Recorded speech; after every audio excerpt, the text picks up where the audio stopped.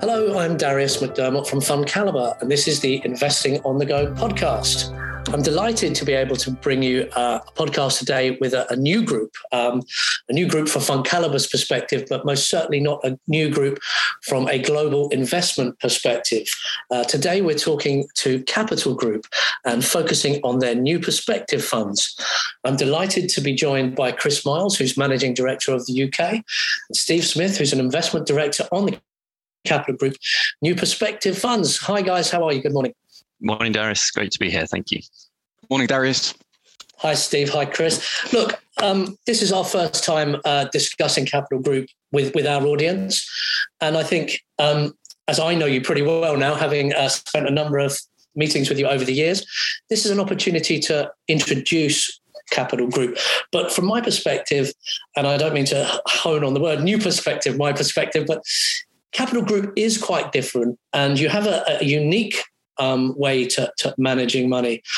Maybe you could tell us a little bit more about the Capital Group approach and how it works, please. Sure. Delighted to. And I mean, Capital manage money in a very different way, as you say, Darius. And we use multiple managers to achieve our investment objectives for investors. And in simple terms, why do we do that? We believe at the heart of our business, it leads to better long-term outcomes for investors. And ever since our founding in 1931, we've been singularly focused on, delivering these long-term durable outcomes for clients. And I think, the experience all those years ago through the Great Depression, it can be very difficult to deliver long-term objectives for investors in multiple different environments. And I think there are two really important aspects to how we think about things. First of all, we are underpinned by our private ownership. It's quite unusual, I think, in our industry for a business of our age of 91 years this year to be privately owned, and particularly the size that we are. We are now entrusted with $2.7 trillion of all active assets, which makes us the largest all active asset manager in the world. But the second aspect, as you say, is how we manage money. And we do this through the capital system. This is where we divide portfolios up amongst managers who have different approaches. And we also give a portion of the portfolio over to the analysts. So you have this nice balance between diversification from the different managers, but also very high conviction stock picks from the analysts. What that means for underlying investors is you get a much more consistent outcome over time. And on this particular fund, you've actually got 9 sort of different sleeves or whatever. So that's 8 portfolio managers and then a separate analyst pool. So it's sort of like 9 contributing sleeves. Is that how it works? Yeah, I mean, effectively, actually, there are actually now 9 managers and the analyst pool now. So, right. What we found over time is that by bringing managers together who have slightly different approaches, they're all bound by the objective of the strategy. And in the case of New Perspective, that is long-term capital growth. And we have huge benefit here through the stability of capital because, on average, the 9 managers in this portfolio have 24 years of experience just at capital. Yeah. Again, these are massively long-term numbers. I mean, you don't hear that from organizations very often. So we have this benefit of seeing how those managers have invested over time. They then all get behind the objective of long-term capital growth, and they look to deliver that in the way that they have found to be successful over almost 2.5 decades of investing. Now, it's not sort of organized chaos. One of the managers is ultimately responsible for the objective of the portfolio, and that is the principal investment officer who looks to ensure that the fund is, correctly balanced and looking to achieve its objective. In the case of New Perspective, that is looking for companies on a global basis that have benefited from changing patterns of global trade. And what we identified back in the 1960s and 1970s, this fund was actually or this strategy, I should say, was incepted in 1973. Was as a group of companies that we found that can really take advantage of changing patterns of global trade. So typically we're looking for established multinationals here, as well as some exciting companies that we believe will be the multinationals of tomorrow. They tend to be very resilient companies, but have also sort of got a proven track record in their home market that are starting to do things very excitingly on a global basis. And again, I think that's one of the benefits of having multiple managers, because all of our investors are based around the world, bringing in different perspectives. So just looking then directly at New Perspectives, and we touched on some of these sort of large global champions, some of the examples I see in there, Tesla, Microsoft, Amazon. How do those individual managers then go about sourcing either those global champions or the future, winners? So Chris mentioned that we're an active only asset manager, right? We're paid to beat the global equity market return over the long term. And so that really starts, the way we do that is through company research. It really is at the heart of everything we do. It's the backbone of our investment culture. It's the backbone of our investment process. Now, like some other world-class active managers, sure, we have an army of analysts around the world. In fact, 80 analysts or so are feeding into New Perspective, and they're combining the on-the-ground research with financial modeling to identify undervalued companies over the long term. But what really distinguishes our research and our ability to identify these companies that you mentioned, Darius, I think is a function of four things. First of all, our analysts are career analysts. So they are covering the same sectors or industries, if you like, for their entire careers, often for many decades. It means they become absolute experts in their field of coverage. Secondly, our analysts are investment analysts. They are not just recommenders of ideas. They are not just researchers. They are investors, as Chris said. They are part of the money management process. We're asking each of these analysts to invest in a very, very small number of their highest conviction ideas in their industry or some industry that they're responsible for. And so having these career analysts that often cover sectors for their entire careers, having them be actual investors themselves, we think leads to better investment outcomes, which is why around 1/5 of New Perspectives assets are managed by the investment analysts in what we call the research portfolio.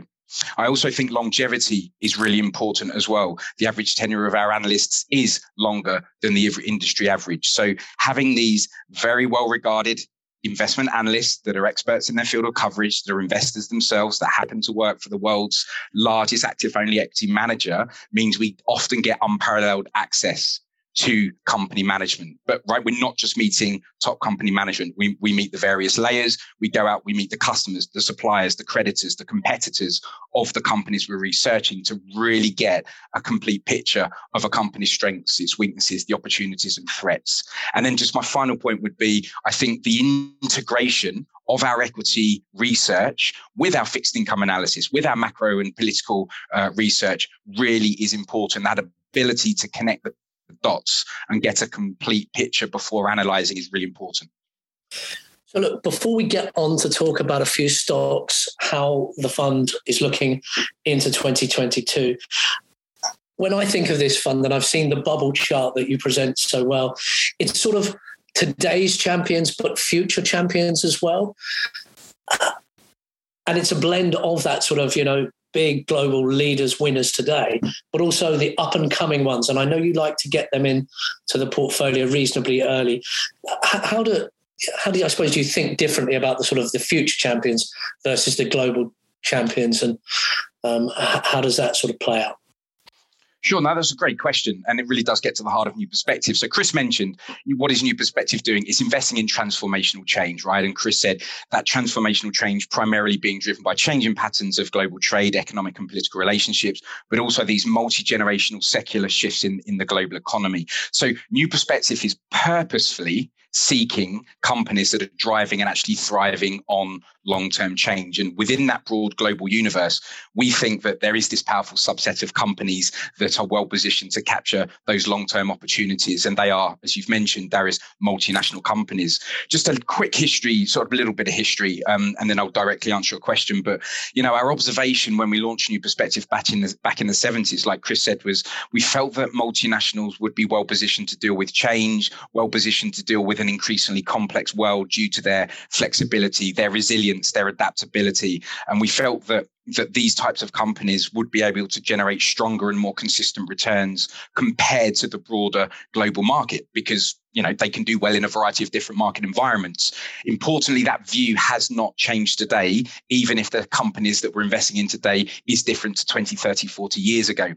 So what is New Perspective doing? It's investing in a spectrum, and this is the key word, Darius. It's investing in a spectrum of multinational companies. from those early stage multinationals, which we've defined as sort of potential future global champions. What are they?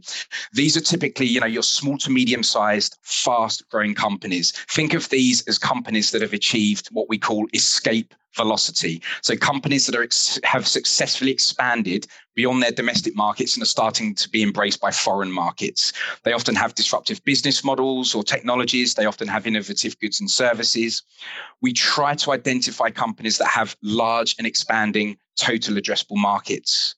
We want to try and find companies with low penetration rates and ideally big competitive moats, because if we can get those characteristics, these types of companies can offer extraordinarily long earnings growth runways, right? And we're talking decades here, Darius. We're not talking a couple of years.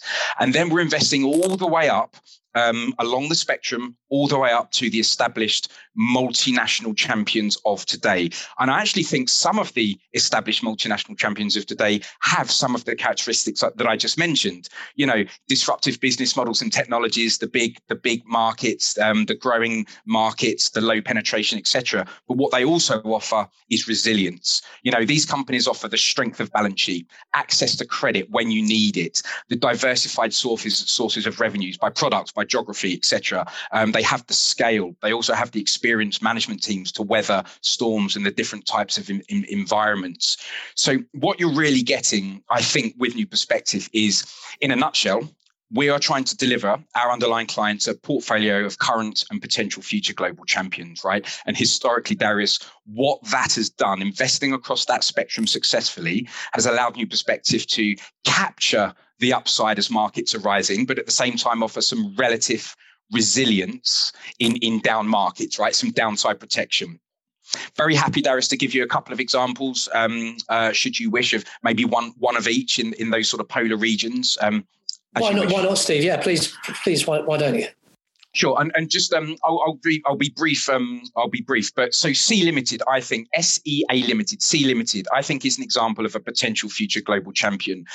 New Perspectives owned it since late 2019. We first bought it when the market cap was less than $20 billion. Look it up today, it's multiples of that number already. What is it? It's an internet and mobile platform. We think it's in the sweet spot of the digital transformational shift.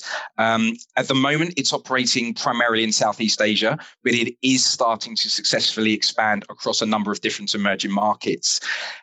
The business units are structured as follows: a very profitable online gaming business, a loss-making but rapidly growing e-commerce business that's got a lot of growth potential, that's really benefiting from the rising penetration of internet within the emerging markets.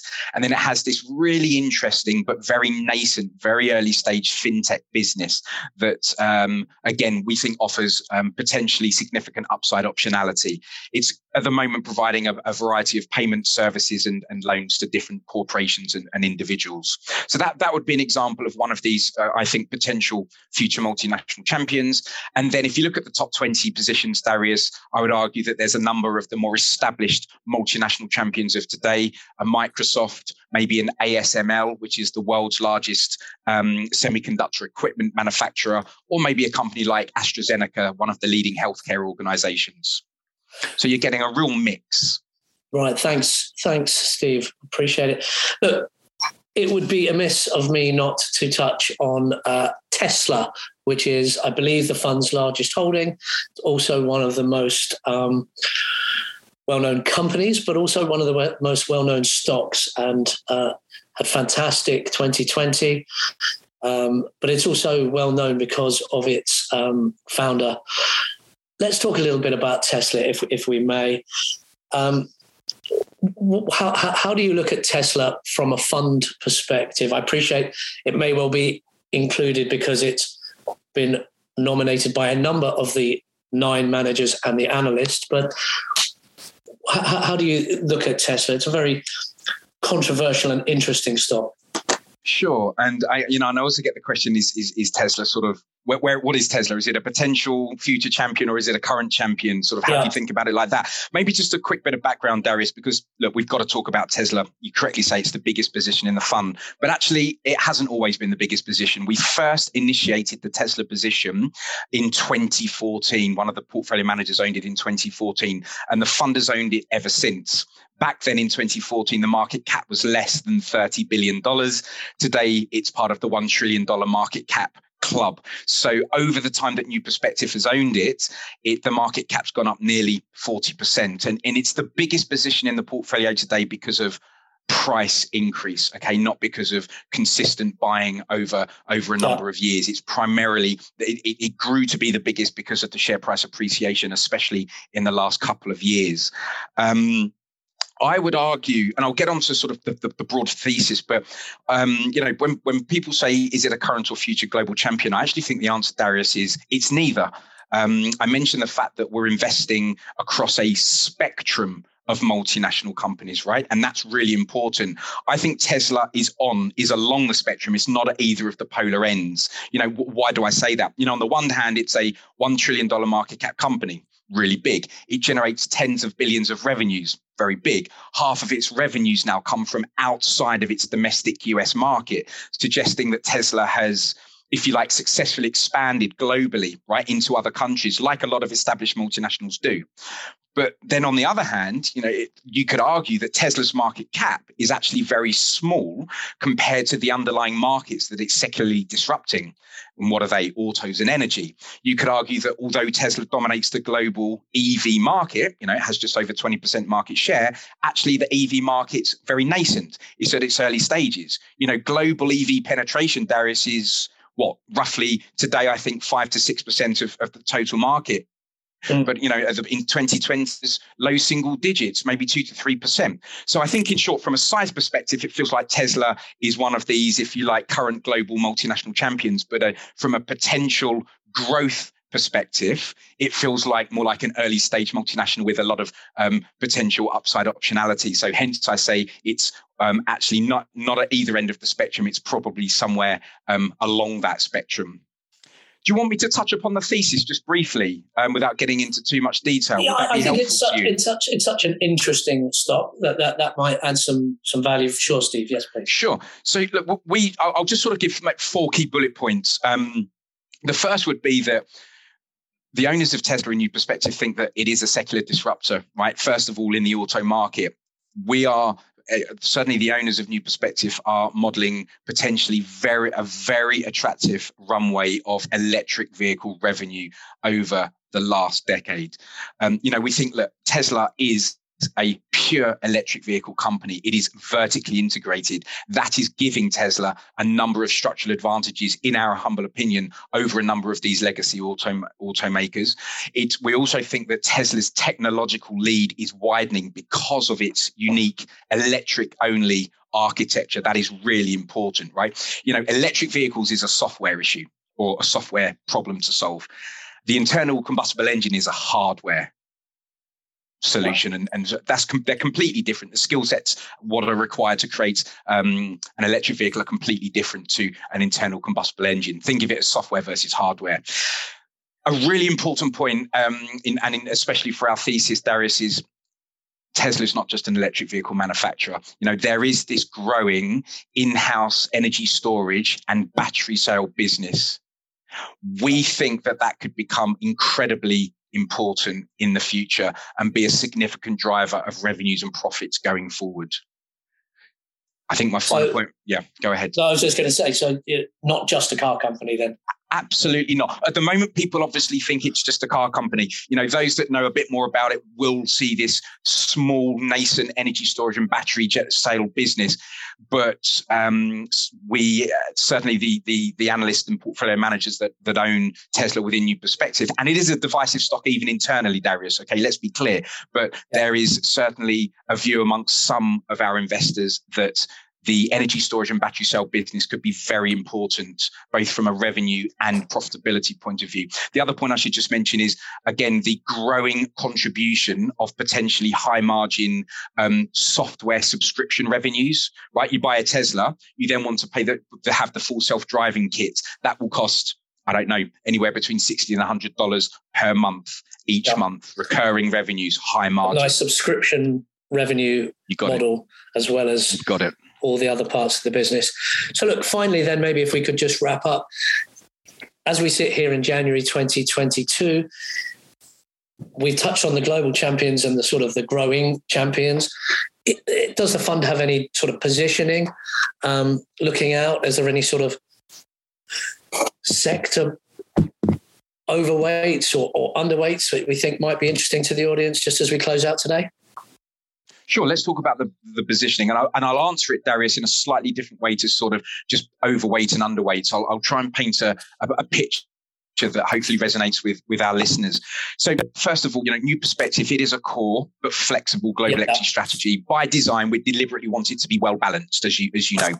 We're not trying to base New Perspective's positioning on a small number of top-down binary outcomes. Okay, that we're deliberately being well balanced, and we're also investing for the long term. So we're not trying to, or what we're trying to do is look through any short-term noise and volatility. But so how's the portfolio position? This is how I'm framing it and thinking about it. If I look at the portfolio holistically, you're getting access to secular growth and cyclical growth, both of which are underpinned by this core set, if you like, of broad, stable, foundational investments. The secular growth is coming from selected digital enablers, the digital disruptors, is coming from selected electric vehicle manufacturers and various suppliers within the value chain there, and certain transformational healthcare companies. But then you've also got this, what I would call cyclical, more economically sensitive growth. Selected financials. We own some travel and aviation companies, some leisure and hospitality companies. We're investing in consumption stocks, especially those that are positively based on the emerging market mass affluent consumer. There's a number of construction related companies that should benefit from the rebound in infrastructure as well. And then that secular and cyclical growth, as I said, is underpinned by a core set of broad, stable foundational investments. Think of these as some steady compounders, some of the subscription-based, revenue-based models. Think of these as companies that are drivers of long-term trends in manufacturing and logistics. So various, if you like, factory automation and industrial robotics companies. We're investing in some of the drivers of long-term sustainability, both from an environmental, but also a wellness point of view. So you're getting a nice blend of secular and cyclical growth underpinned by these core foundational stable investments. My final comment, Darius, we can't really have a podcast without talking about inflation, right? Given how important it is. When I look within the investments in New Perspective, I do see good exposure to a number of companies that arguably could hold up well in an inflationary environment. There are a number of companies that we think have good pricing power to help offset some of the inflationary pressures. A couple of examples would be, companies offering staple-like services we can't live without. I would put Netflix in there. You've seen they've raised prices a number of times over the last 5 or 6 years, yet subscription keeps on going up. We're investing in companies with superior products, the durable brands, especially those luxury goods manufacturers that have their inelastic demand and restricted supply. We're also really focusing on companies that have, strong competitive positions, operating in rational industries with high barriers to entry. The semiconductor businesses are a good example there, and the semiconductor equipment manufacturers are nice examples. So that's really how I'm thinking about the positioning of the portfolio at the moment, Darius. Steve, thank you very much. That's been really detailed, and thanks for actually coming on and talking about some stocks and some themes. So listen, thank you very much to Chris and to Steve. Simple message from me. If you do like the Investing on the Go podcast, please do subscribe to listen to both our back issues and future issues. And if you would like more information on the Capital Group New Perspective Fund, please do visit fundcalibre.com. Please remember, we've been discussing individual stocks to bring investing to life for you. It is not a recommendation to buy or sell. The fund may or may not still hold these stocks at the time of listening.